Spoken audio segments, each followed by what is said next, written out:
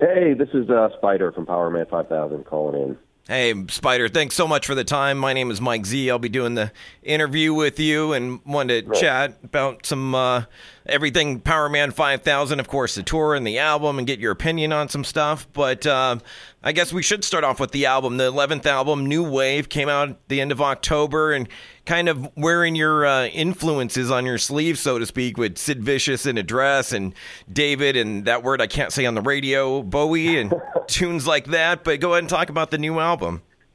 Yeah, you're right. I mean, look, the band has always been a huge eclectic mess in a certain degree, that I've always sort of tried to pull all these influences and do it in somewhat of a concise way. It's like, I grew up a punk rock kid. That was that was the music that inspired me to make music. First of all, music that I heard that I sort of connected with in a sense that, it made me convinced that I could actually do it.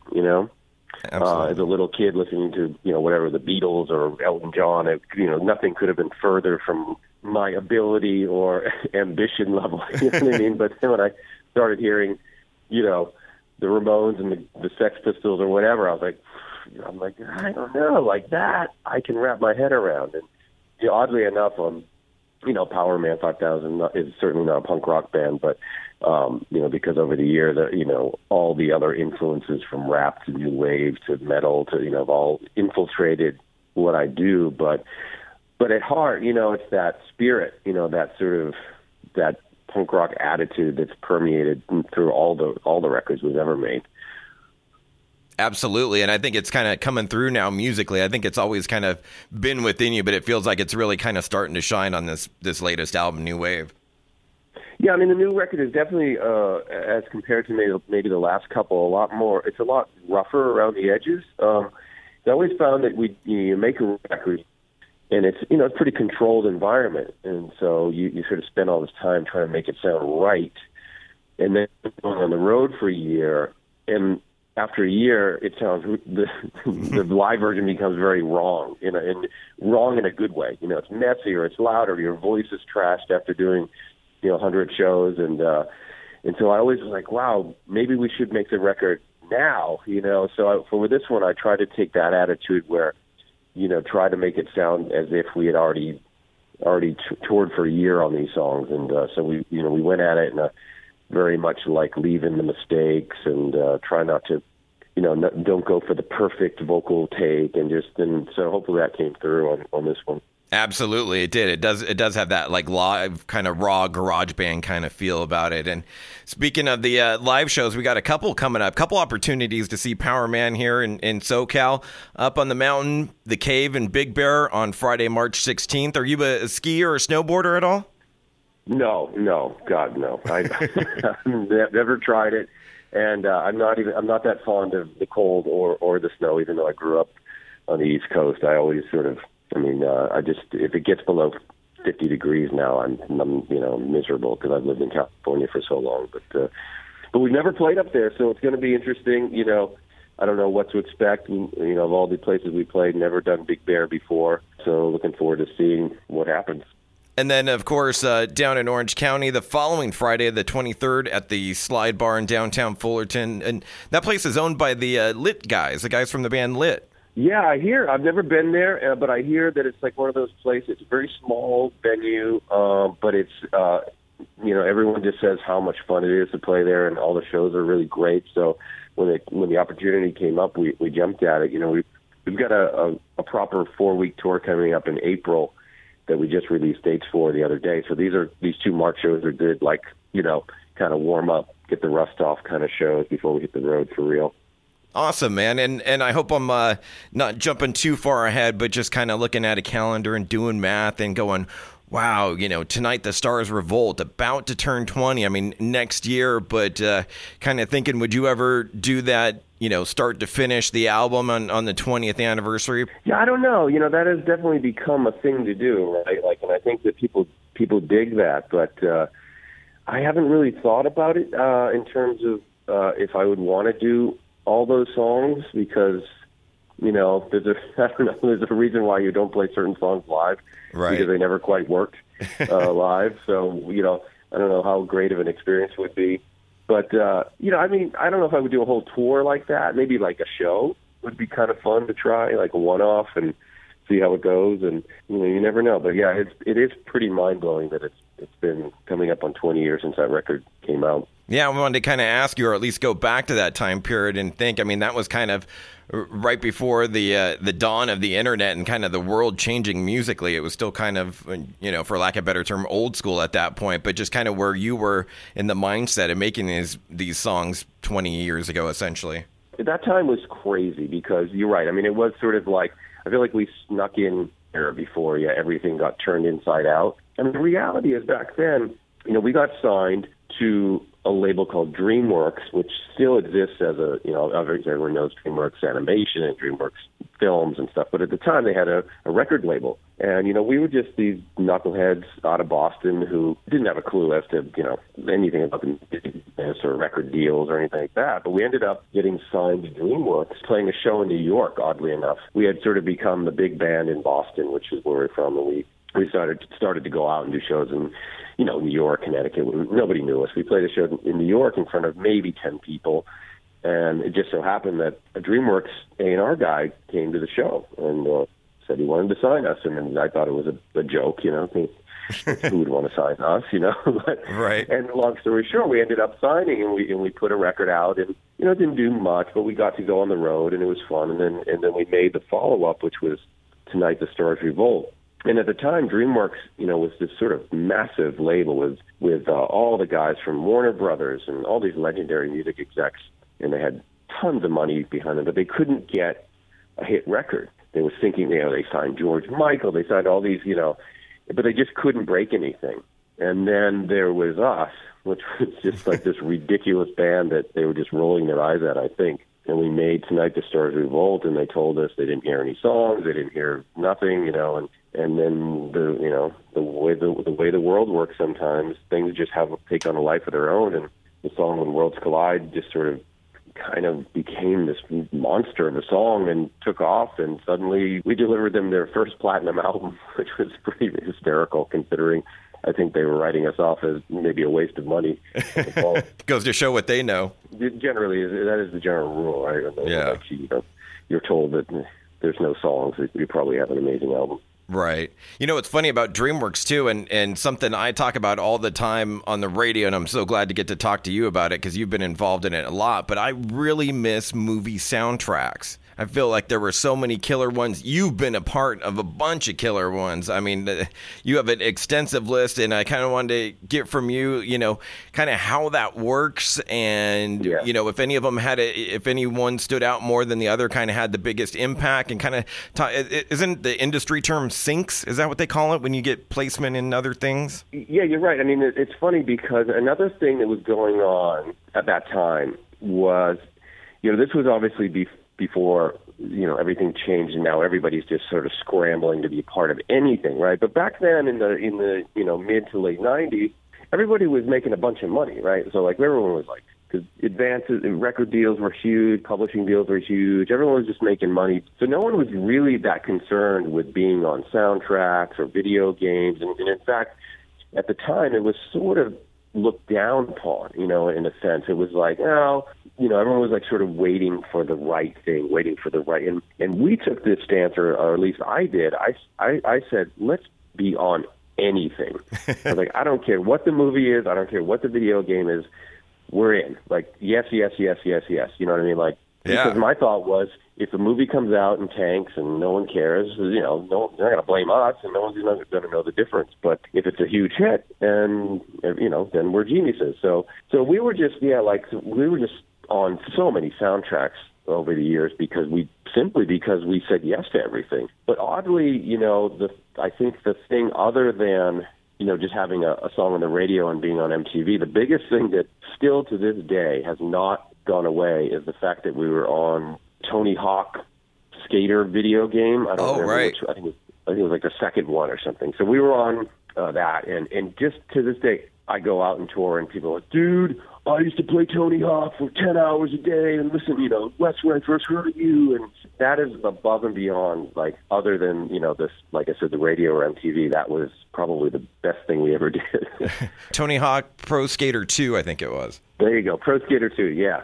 Yeah, it was massive, and it was just like, and again, that was the whole point, was like, I didn't really care how we made new fans, you know what I mean, as long as we made fans. So I didn't care if they heard us on a video game or a toilet paper commercial, as long as they came to the show and had some fun, Well, I think your music definitely, having that industrial vibe, definitely lends itself to movies and kind of the sci-fi or the horror genre. It's a real easy bridge, and kind of your music is almost kind of perfectly written for those movies, those style of movies. So it makes sense that you would do that. But I wish they would still do that today. I feel like that's missing in today's climate. Like everything else is, a reboot or a remake or whatever. Like, let's get back to that, collabing with the music and the movies and stuff. It was a good period. Yeah, I mean, there have been a few, but they're generally like throwback stuff, like, those Guardians of the Galaxy soundtracks or something. But they're all like, sort of 70s songs or something, like sort of.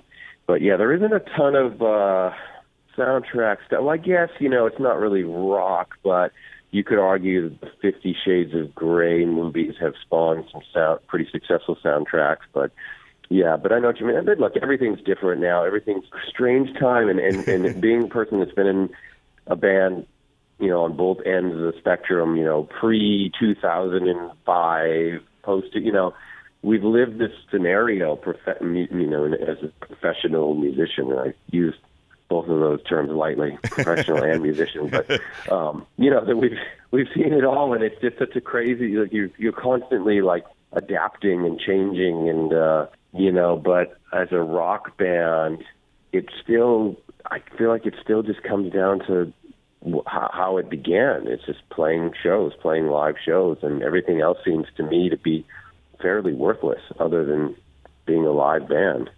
Yeah. Now, that's where you cut your teeth, and that's the one thing that they can't really replicate. They haven't been able to fabricate a show, Nothing takes away that experience.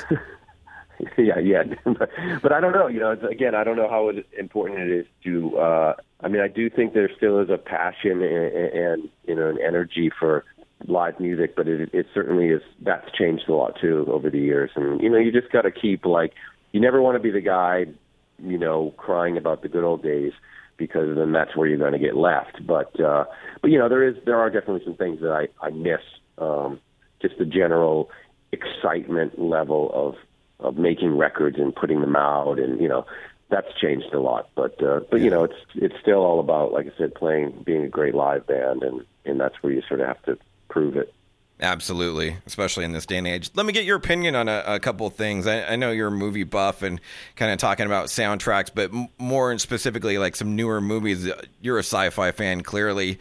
What did you think of the new Blade Runner? Have you seen it? Blade Runner 2049? It's funny. I haven't seen it. I feel sort of embarrassed that I haven't seen it, but I guess this would be my opinion, and not an opinion on the quality of the movie, because I haven't seen it, but I just didn't care that much. I hate to say it, and I love the original. It's one of my favorite sci-fi movies growing up, and it's just, I don't know. I just wasn't super excited to see it, but I will. I will. I know at some point I'll be sitting home. It will be time to watch it, but I can't say whether I liked it or not. Did you like it? I liked it. I thought the tone was there. I didn't love the ending. I thought it got dumb at the end, but it started off great, and it felt like it. Like the ambiance, and they had the same guy doing the background music, all the synth moody music. Like it all felt right. Just thought the ending was kind of lame, but it's still worth seeing, being a fan. Okay. Do you feel the same about the new Star Wars? And did you see The Last Jedi, or same thing? Not interested? I did see The Last Jedi. I can never be as excited as I was when I was a kid going. And look, I'm old enough to have seen the original 1977 Star Wars in the theater. So and it had a huge effect on my life. And to this day, that to me is above and beyond the best one. There's something about that movie that's just magical. You know what I mean? And I don't even know that it was an intentional thing. I think sometimes things just become, it just had such a a feeling about it, and I think part of it is when it was made, and and sometimes those movies, like similar to Jaws, sometimes the limitations are what makes the movie even better, Right. Because you're not just relying on endless digital effects. You actually have to worry about script and characters and dialogue and acting and all that stuff. So, I mean, that said, I can't say that I'm like, think like The Last Jedi, for instance, it just felt like a huge mess to me. and like there were parts of it, I'm like, there are parts of it you fall into it and you're like, okay, yeah, this is feeling right. And then all of a sudden the tone switches and it's a whole other movie and you're like, what's going on here? And just sort of like the weird, like there's this whole scene where they're at like this casino. Yeah. And I'm like, what is going on here? Why is this even happening? And suddenly it's all CGI. But 2 seconds ago, it was practical effects. And so, and I feel like they're just, unfortunately, these movies are so huge, they have to serve 100 different masters. So, like, oh, well, we got to make sure there's a cute thing here for the kids that, Right. so we can sell toys at Target. And we got to make sure so it's, I feel like the tone is just kind of all over the place. And so, that kind of bugged me. And I just also feel like the casting there's not a ton of charisma going on. It's just like, it's not like when it was Harrison Ford and Mark Hamill and, it was like really charismatic. I mean, I know Mark Hamill was in this one, but, the younger characters are a bit like, I don't know, it's wallpaper to me, I don't know. It's just, but then again, if I was 10 years old, I might feel totally different. I might Right. think it was the greatest thing ever. Right. I guess I'm glad I'm not as excited as as an adult as I was when I was a little kid, and I might have some issues. But yeah, the jokes felt weird to me too.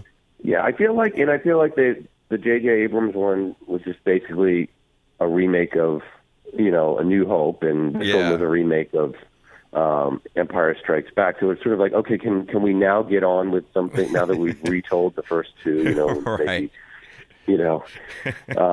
Maybe, I could go on all day about it. I don't want to be that guy that's moaning about a Star Wars movie because it's like, well, does it really matter that much? But yeah, there were just like a lot. It just kind of, like I said, it didn't have a real focus in tone, and it just felt like it was kind of all over the place.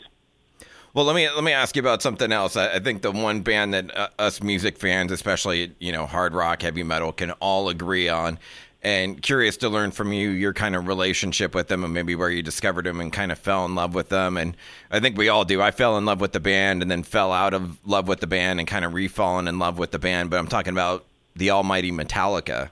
Oh, right. Well, I mean, look, my biggest Metallica lessons were being on tour with them. This was 2000. It was the Summer Sanitarium tour. Oh, right, at the Rose Bowl. Yeah, so, I mean, talk about a lineup. It was Metallica, Kid Rock, Korn, System of a Down. System of a Down. So, I mean, it was just massive. I mean, these were some of the biggest shows we had ever played. I mean, we've done bigger festivals in Europe, but this was just a tour. I mean, we were playing, as the second band, we were going on at 2 p.m, and so we were playing in front of 50,000 people. And right. It was insane. Look, because I grew up not listening to a ton of metal. I was more like a punk rock kid, right? So like there was a time where there was a real divide between punk and metal. Now it's sort of, I think that the worlds have kind of come together a little bit more. Right. I wasn't like that schooled on Metallica. I mean, obviously I knew Metallica. I knew all the songs that everybody knows, but I wasn't that kid that like lived and died for, Master of Puppets or something like. So it wasn't until I got to play on the same stage with those guys that I kind of realized not only just how massive they were, but how important they are as a band. Yeah. They still are. And that's, the crazy thing about those guys is just it's the level of maintaining this status as, essentially the biggest rock band in the world, metal band, certainly, is kind of remarkable. You know what I mean? Yeah. They continue to do it all. Yeah, and I'm not even sure why. And again, it weirdly comes back to, stuff we've talked about. Why is a song, why does a song resonate? Why is a certain movie magical? And, and because you could look on paper, well, why Metallica? Why not this other band, or why not this other? And there's just something about those guys. If I was to analyze it, I would say it really stems back to how they began. You look at them in those early days and those early photos. I mean, they were just those dirtbag metal kids but also loved punk rock and and I think that it was something that was desperately needed by that audience. You know what I mean? Felt incredibly authentic, and I think that's the reason why they've managed to just stick around for so long and maintain. And just kind of wrapping up here, and I appreciate all the time, and kind of hoping you could clear up a rumor for me. And I ask because I'm a product of 10 marriages. My parents been married 10 times between the two of them. My dad, wow. 6, my mom, 4. So, and I think you could tell where I'm going with this, but kind of talking about you and Rob Zombie, and I've always heard half brother, step brother, real brother. And so being a guy that's got a million half and step and full and part, all kind of brothers. What is it? Are you guys full brothers or half brothers or step brothers? What is it? What's the relationship? We're absolutely full brothers. I thought you were going to say, because the funniest one I've heard is that I'm his son, which is amazing. I'm sure it's like I've heard every ridiculous combination. His cousin is his Rob, his dad, his brother, his half brother. No, we're brothers, and we have no other siblings. Just me and Rob, and grew up in Massachusetts, and so same mother and same father. Same mother, same father, as far as we know. And, yeah, I mean, absolutely. It's kind of remarkable that I still find people finding that out and being like, "Holy shit, I didn't know that." I'm like, "How did you not know that at this point?" Like in the beginning, in fact, we made it a rule when we first came out as a band because we made it a rule like it can't be mentioned. It's not that I wouldn't talk about it, like if it came up in an interview or a conversation, but it was never going to be like on a press release or anything like that. We wanted it very much so. But at this point, I figured it was pretty common knowledge. But I guess even in the internet age, sometimes information travels slowly. But yeah, so. Well, that's why I wanted to kind of clear that up because I'd always heard, well, no, they're just half brothers or something, so that's why I was like, all right, I need to get to the bottom of this. And he's how many years older than you? He's 2 years older than me. Okay. Because I know for me, it was my older brother, my half brother. We had the same mom and different dads, but my older brother, half brother, was the guy that got me into, heavy music. He was, playing the Black Sabbath and the Judas Priest and the Iron Maiden and kind of awoken me to Metallica and Megadeth and the Big Four and all that. So was it kind of like that for Rob with you? Did he kind of introduce you into rock and roll? Honestly, not really, because we were so close in age that we were sort of discovering things at the same time, we grew up together, really loving a lot of the same things. We were just obsessed with movies, and we both collected comics, and we were just, basically like super nerdy, like into all that kind of stuff, And we always loved music, and then we would discover things at the same time, but then you could start to see where sort of diverge a little bit, right? So obviously maybe one of the first big things we fell into was Kiss, right? Because Kiss is sort of like, oh, we're into comic books, and here's this band that kind of like superheroes, and so we loved Kiss,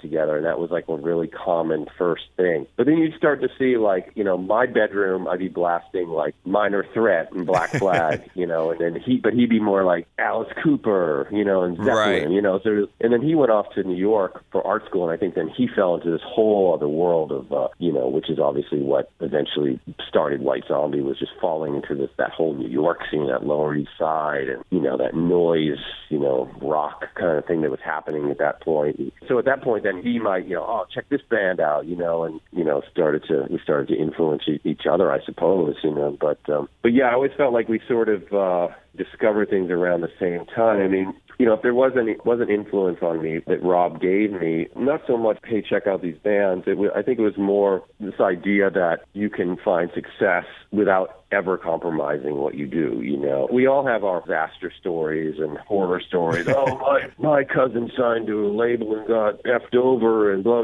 we all have those, but I actually had a success story, to look at. And it was a pretty unique one, certainly White Zombie was never a band that seemed like it should have had mainstream success, but they stuck to what they did and never really compromised or were told how to sound or how to dress, and it was successful. So I always looked at that. I was like, well, that's the way you do it. You just do what you do and don't worry about anybody else. So that was always probably the biggest helpful thing that I learned from his situation. Stick to your guns and be you. Do you.